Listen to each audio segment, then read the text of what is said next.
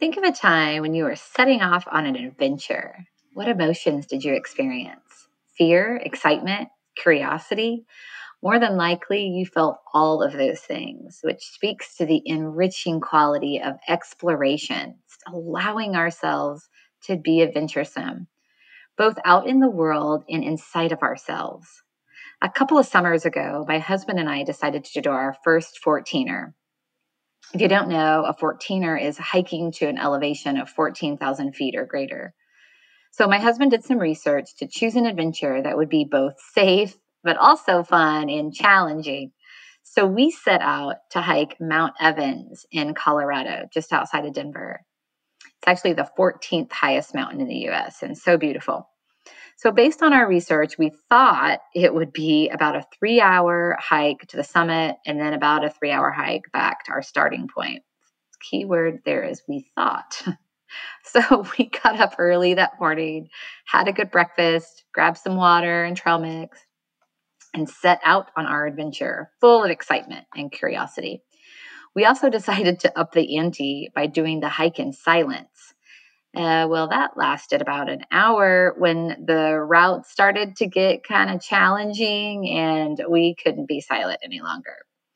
But it was beautiful, such a beautiful day. The bright blue sky and trees and mountainous scenery.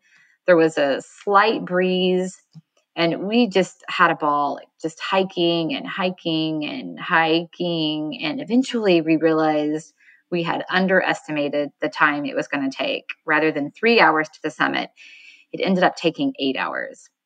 And as the elevation increased and altitude became challenging, it got really tough. And the landscape at times was tough. At one point, we were literally scaling the mountain and my back was up against the mountains, looking down, which was not good. So my husband started telling me, move your hips, move your hips. And I had no idea what he was talking about.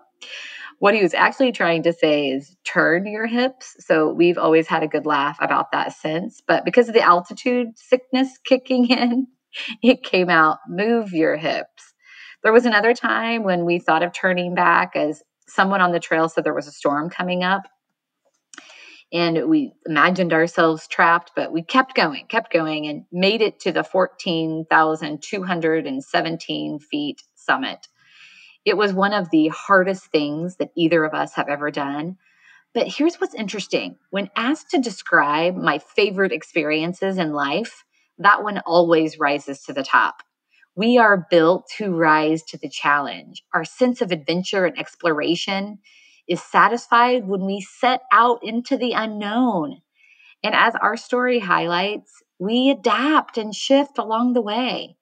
Because it took us 8 hours to reach the summit, we were grateful to find cars on the other side and a parking lot and people who had driven up to the summit on the other side of the mountain.